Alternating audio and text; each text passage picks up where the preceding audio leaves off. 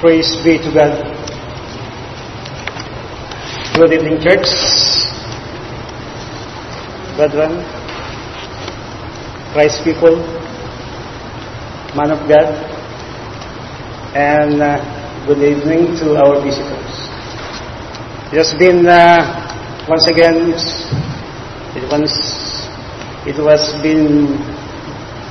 to stand here in the front of the congregation, and I trust God for His wonderful kindness, goodness, and of His love. And I praise God for tonight. I've seen the wonderful people of God in this place, wherein we proclaim His goodness, wherein we're having a fellowship with Him. And I believe it is a gift of God for us, not doing some or going to some other worldly place, but here in this place. Glory to His name. Our general theme for today, for this month, is ended this Sunday, and I entitled it "Without Love, We Are Nothing." And if we open our book in Galatians chapter 5, verse 22, it says, what's that? Praise be to God. It is Apostle Paul speak about the fruit of the Holy Spirit in our lives. And Paul says, but the fruit of the Holy Spirit is love, joy, peace, patience, kindness, goodness, faithfulness, gentleness, and self-control. But that is not our text. Then, the very first word that Apostle Paul mentioned is love. And that's where we will concentrate on this topic, which is love. And as we consider it, we realize that we live in a world that talks a lot about and glorifies the subject of love.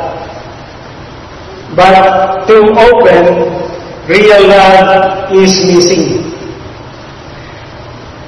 And as a result, people are looking for love in all the wrong places. So the church needs to become a beacon and an oasis of love in a love-starved world. Love, love, and love. This is what our world needs, but the world is often mixed up when it comes to love. But first, let us pray. Our Heavenly Father,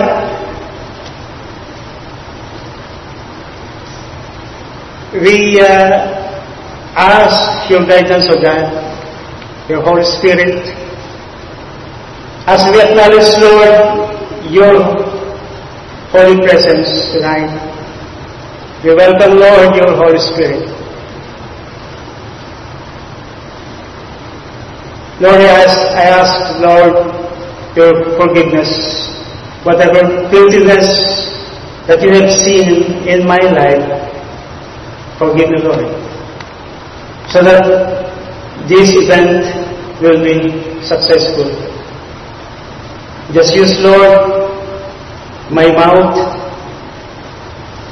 and I ask, Lord, your double anointing power of God,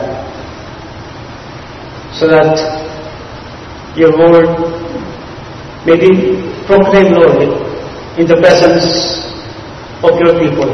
in this congregation. Thank you, Lord, for this day. In Jesus' mighty name, amen and amen. Praise be to God. As we read the text in 1 Corinthians chapter 1, 1 Corinthians chapter 13, verse 1 to 13. If you follow me, I will read it. If I speak in the tongues of men and of angels, but have not love, I am only a resounding gong or a clanging cymbals. If I have the gift of prophecy and can fathom all mysteries and all knowledge, and if I have faith that can move mountains, but have not love, I am nothing. If I give all I possess to the poor and surrender my body to the flames, but have not love, I gain nothing. Love is patient. Love is kind. It does not envy. It does not boast. It is not proud. It is not rude. It is not self-seeking. It is not easily angered. It keeps no record of wrongs. Love does not delight in evil, but rejoices with the truth. It always protects, always trusts, always hopes, always perseveres. Love never fails, but where there are prophecies, they will cease. Where there are tongues, they will be still. Where there is knowledge, it will pass away. For we know in part, and we prophesy in part. But when perfection comes, the imperfect disappears.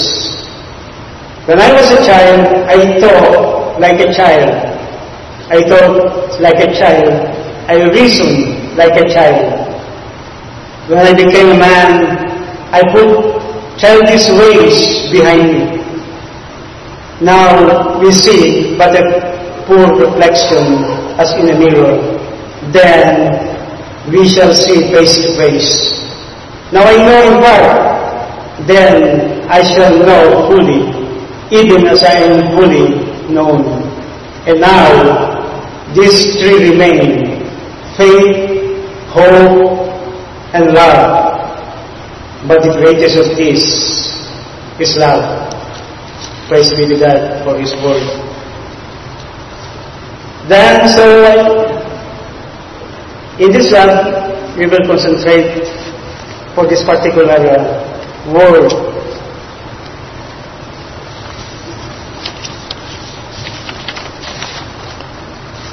Now, we are going to look at a new part of our understanding of love. And it is found in 1 Corinthians chapter 13, verse 4. And it says, love is patient.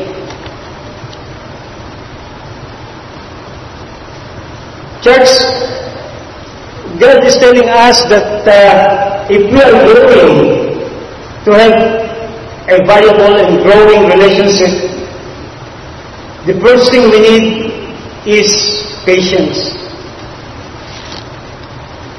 Is that surprise you? But it doesn't surprise me. Why would God know that?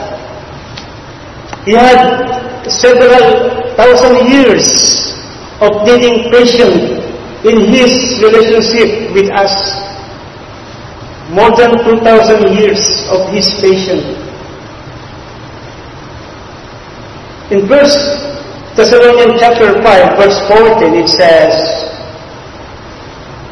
be patient with everyone. Be patient with everyone.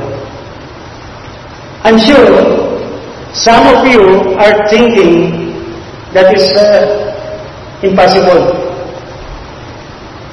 Well, I cannot do it. How can I be a patient with everybody? The reason we are impatient with others is because we misunderstand them. Our Apostle Paul tells us to be patient with everyone. We all think that is impossible. To dwell above with those we love, that will be glory. To dwell below with those we know, that is another story. In Timothy chapter 1 verse 16 it says, "It was shown mercy so that in me, the worst sinner, Christ might display His unlimited patience." I'm sure if anybody understand or understood the patience of God, it was for Paul, Apostle Paul. You know, everybody knows Apostle Paul. He was a martyr, and he helped murder Stephen and many others. And Paul believed that God turned him around to show His unlimited patience. So we believe that patience is a very important thing when it comes to love. Sometimes we look for the problems in our family. We become impatient, even to our children. But it requires patience to love all these people around us. Another thing is love is kind. I read about a story about a preacher who saw a good-looking man trying to hitchhike a ride on a dismal, stormy day. So while his car passing to that street, there was a hitchhiker. So in good faith, he stopped his car and let the hitchhiker to come in his car. Then, when the hitchhiker identified himself as a pickpocket who had just been released from the penitentiary, so he is pickpocket. So he was just released from the penitentiary, and so he just take that man. And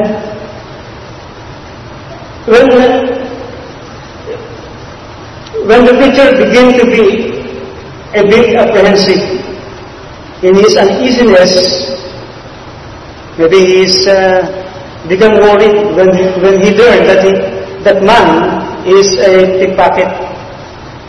So he became careless in his driving, and he ran the stop sign. And of course, a policeman saw him and immediately pulled him over and ordered both men out of the car. So the driver of the preacher and the hitchhiker come out of the car.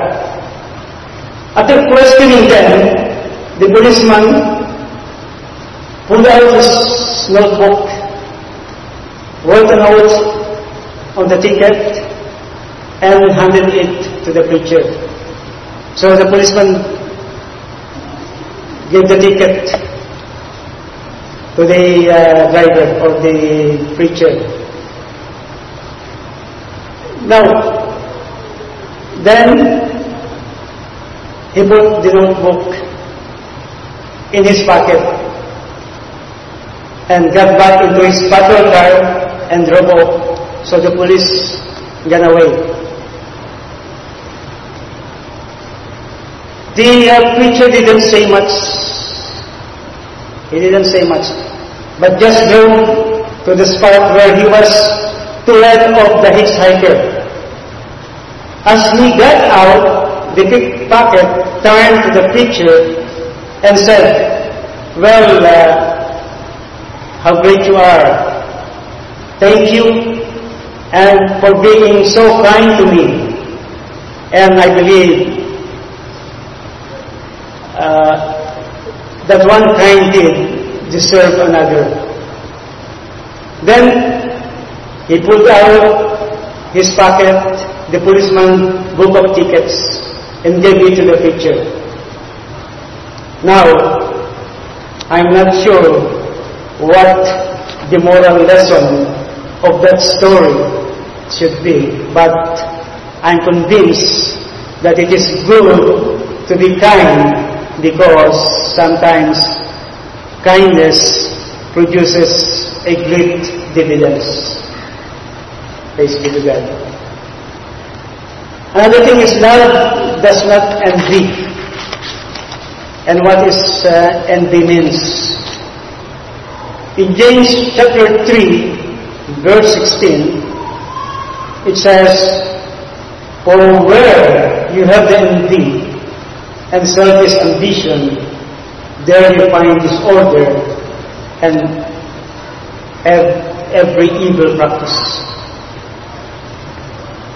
If you look in the Webster dictionary, envy means is a feeling of an antagonism towards someone because of some good which he is enjoying, but which one does not have oneself, accommodating for oneself of the good which someone else is enjoying. In other words, envy is saying, "I like what you've got. I don't like the fact that you have it, and I want it." Then another is love. It does not boast. It is not self-promoting. Love doesn't desire to show off. Love maketh no parade. It is only, it needs humbleness within our heart. Love isn't self-exalting. It's not puffed up. I'm better than others. Makes comparison. Inflated ideas of his own importance. The Corinthians had no monopoly on pride through the same too. The word "pisio" occurs only 7 times in New Testament, and some are found in the letters. You see, that also isn't true. In 1 Corinthians chapter 13, verse 5, it said, "That not helps itself unseemingly." Apostle Paul may have had in mind the way an arrogant, loveless, proud, self-exalting individuals treat his neighbor. Proud, unloving people are users and abusers. Also, love isn't self-seeking. Seeketh not her own, preoccupied with I and me. He does not grasp for his own insight or his own rights. He doesn't put down his neighbor by elevating himself. In Filipino, we call it, talangka mentality, or what do you call that? The crab mentality. Once you're in the basket, once the other crab is already on the top, then one is coming up and pull it down. That's why we call it Filipino having crab mentality, but not all like that. But you see, it's something which it needs God guidance, or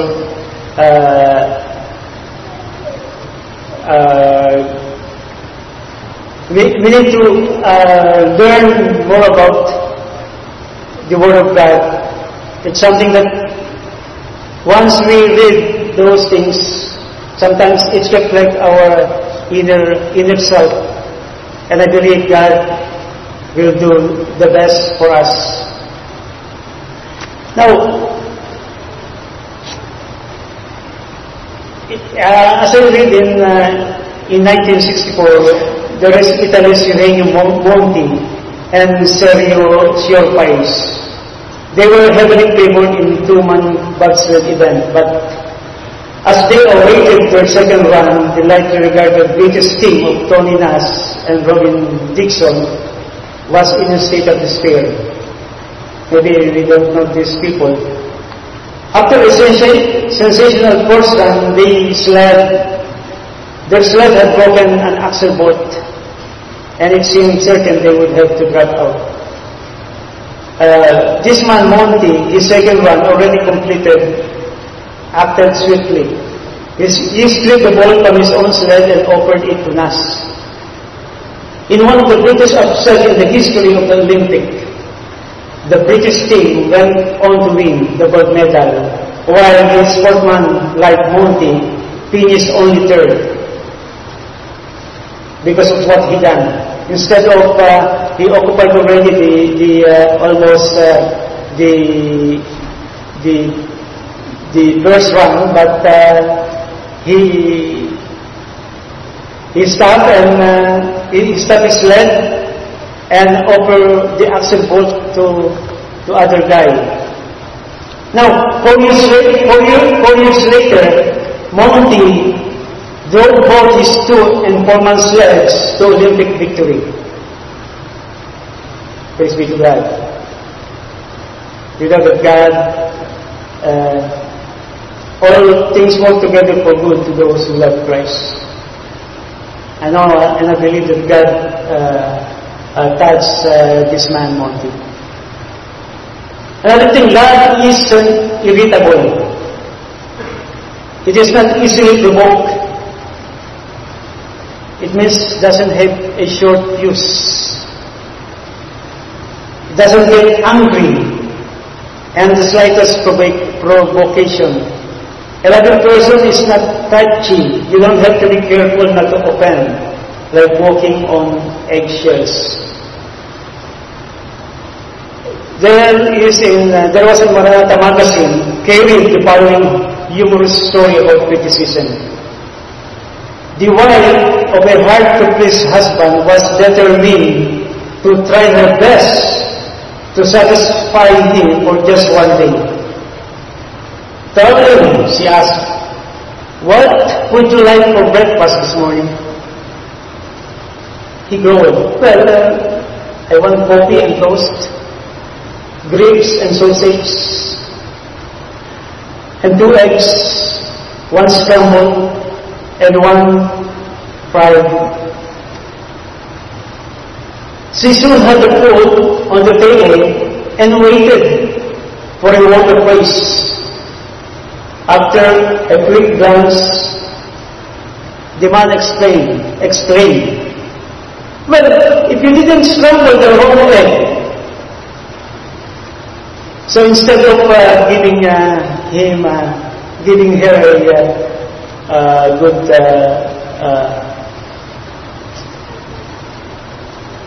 humorous response, say, "Oh, I love your food, honey. Thank you very much. But he gave the criticism. So,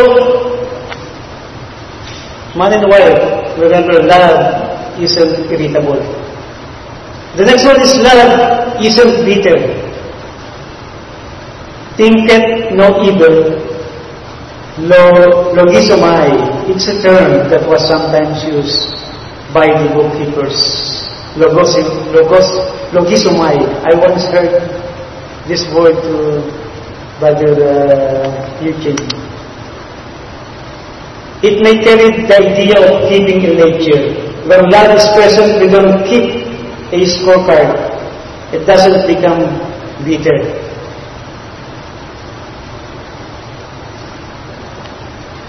You see, even the most devoted couple will experience a stormy boat once in a while. A grandmother celebrating her golden wedding anniversary once told the secret of her long and happy marriage. Oh, now, on my wedding day, she said, I decided to make a list of 10 of my husband's faults, which, for the sake of our marriage, I would overlook, she said. Then a guest asked the woman what some of the faults she had chosen to overlook the husband. The grandmother replied, to tell you the truth, my dear, I never did get around to listing them. But whenever my husband did something that made me hopping mad, I would say to myself, lucky for him, that's one of the 10. You see. Also, God isn't jubilant in tragedy. In 1 Corinthians chapter 13, verse 6, it says, rejoiceth not in iniquity.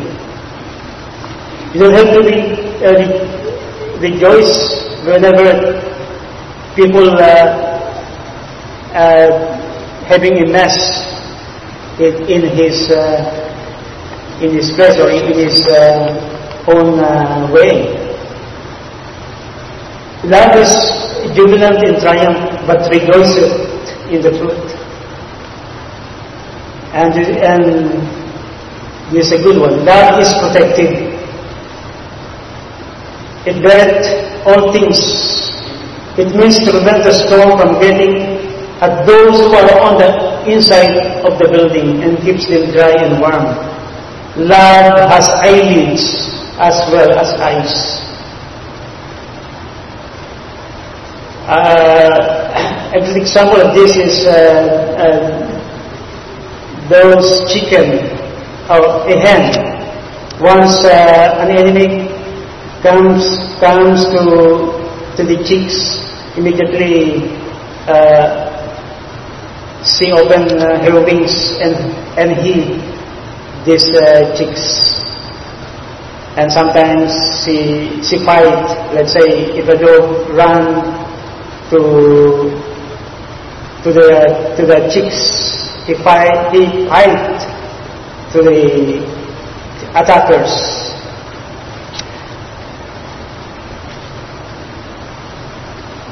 Now,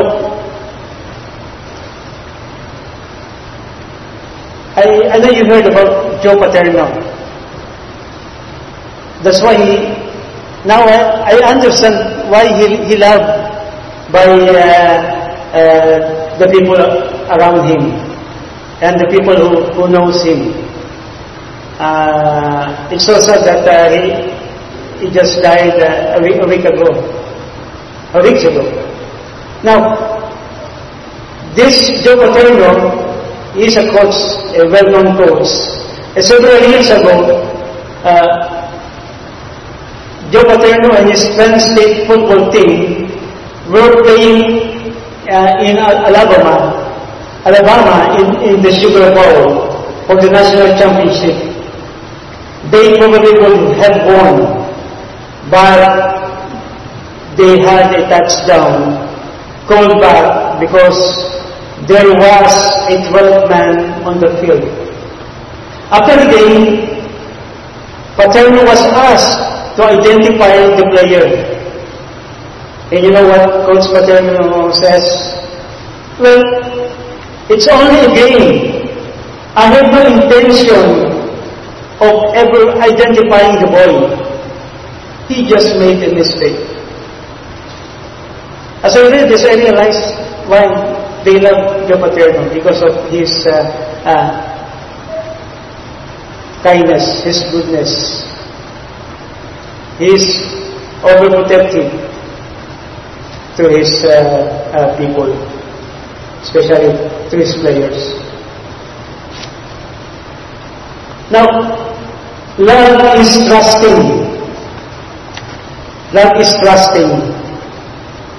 1 Corinthians chapter 13, verse 7, it says, "Beareth all things, believeth all things, hopeth all things, endureth all things." Always believes the best about someone. Believes they are innocent until proven guilty. Sometimes women are overly suspicious of their husband. Is it right? Say amen if it is right. When Adam stayed out very late for a few nights,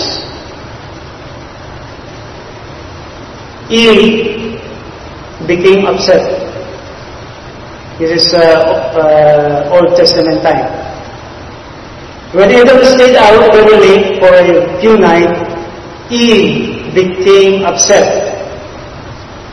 "You're running around with other women," she chided. And Adam says, "You're being unreasonable."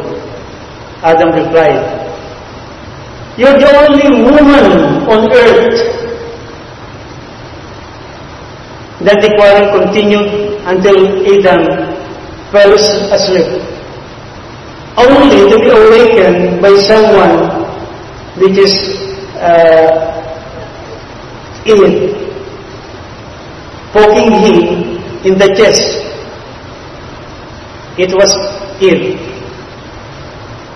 "What do you think you're doing?" Adam demanded. "Well, just counting your ribs," said Eve. You see, that's why it says women are overly suspicious. Now love is hopeful. Hope in all things in spite of disappointment in others. It keeps its eye on the prospect of a good outcome. Some of the greatest success story of history have followed a word of encouragement or an act of confidence by a loved one or a trusting friend. Had it not been for a confident wife like Sophia, we might not have listed among the great names of literature the name of Nathaniel Hawthorne. When Nathaniel, a heartbroken man, went home and to tell his wife he was a failure and had been fired from his job in a costume house, she surprised him with an exclamation of joy. Instead of maybe negative response that he was kicked out in his job, the wife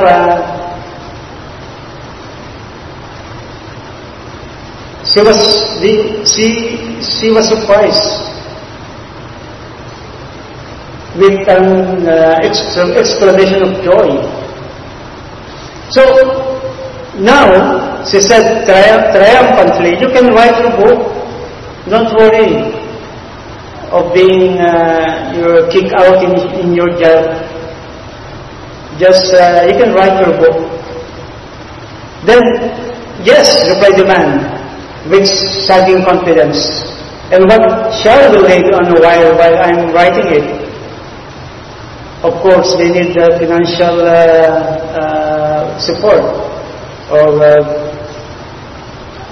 what shall the things that they need in day-to-day basis. They need the food, maybe the clothing. If the children is in school, what they need financial support. Then, to his amazement, the wife opened a drawer and pulled out a substantial amount of money. Where on earth did you get that? Said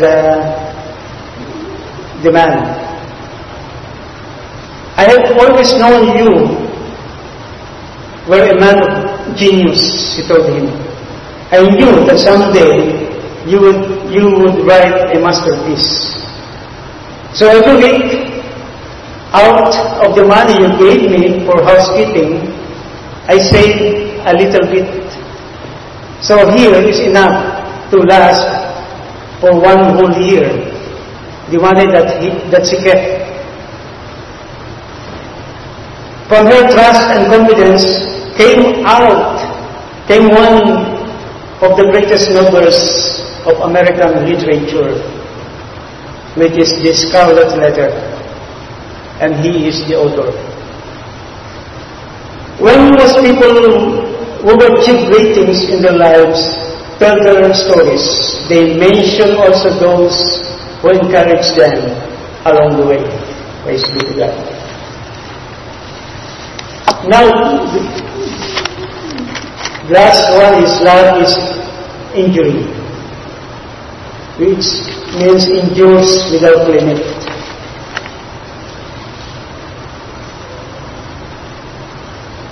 A minister was speaking to a Sunday school class about the things, about money. Money cannot buy. So the minister speaking to the children, and he said, it cannot buy laughter, it cannot buy love, he told them. Driving his point, he said, and he has a question to the children. What would you do if I offered you $1,000 not to love your mother and father? Everybody stands silence and shoot. And finally, a small voice heard at the back and asked, how much you would give me not to love my big sister? So, it's because of money. Now, lastly, Jesus even exhibited love to those who were strangers, who couldn't follow the way of Bible. According to Mark chapter 10, verse 21, when a rich young man came to him, Jesus looked at him and loved him. And even though the ruler didn't do what Jesus said, even though he wasn't perfect, Jesus loved him.